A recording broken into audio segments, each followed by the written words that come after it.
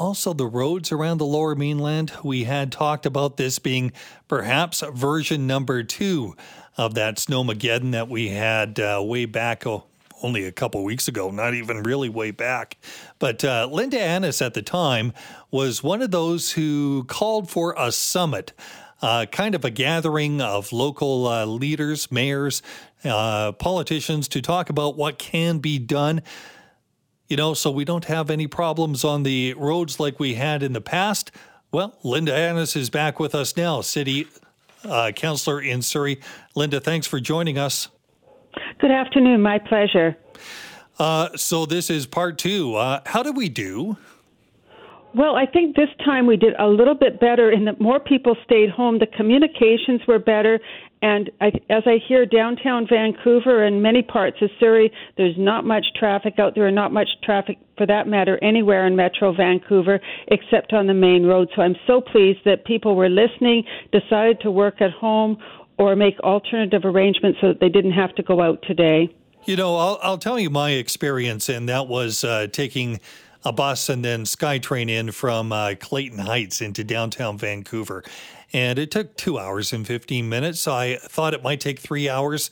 That's how much time I gave myself. But it is what it is. I did see a few buses spinning tires. One just to the east of 176 had problems getting up the hill. So they're still out there. Are these type of issues ever going to be solved? Or do we kind of just, as you say, agree that the messaging, at least this time, is better?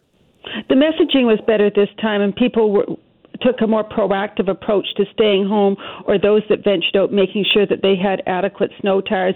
But the job still isn't done. There's so many roads that were not sanded the way that they should have been, or salted.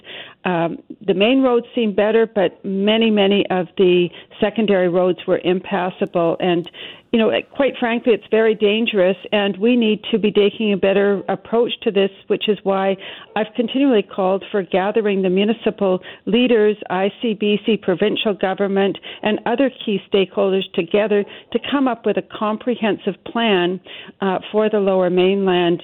I know oftentimes people that are traveling through jurisdictions will see one area is doing a great job, and as soon as they cross over, things aren't looking quite so good. Linda Annis, Surrey City Councillor, you made that call for that summit back when we had our first snowfall on a Tuesday afternoon, and I seem to remember you took hours to get home to South Surrey from way downtown. So you know what you're talking about. What has the response been? Because as far as I know, there hasn't been a summit scheduled, has there?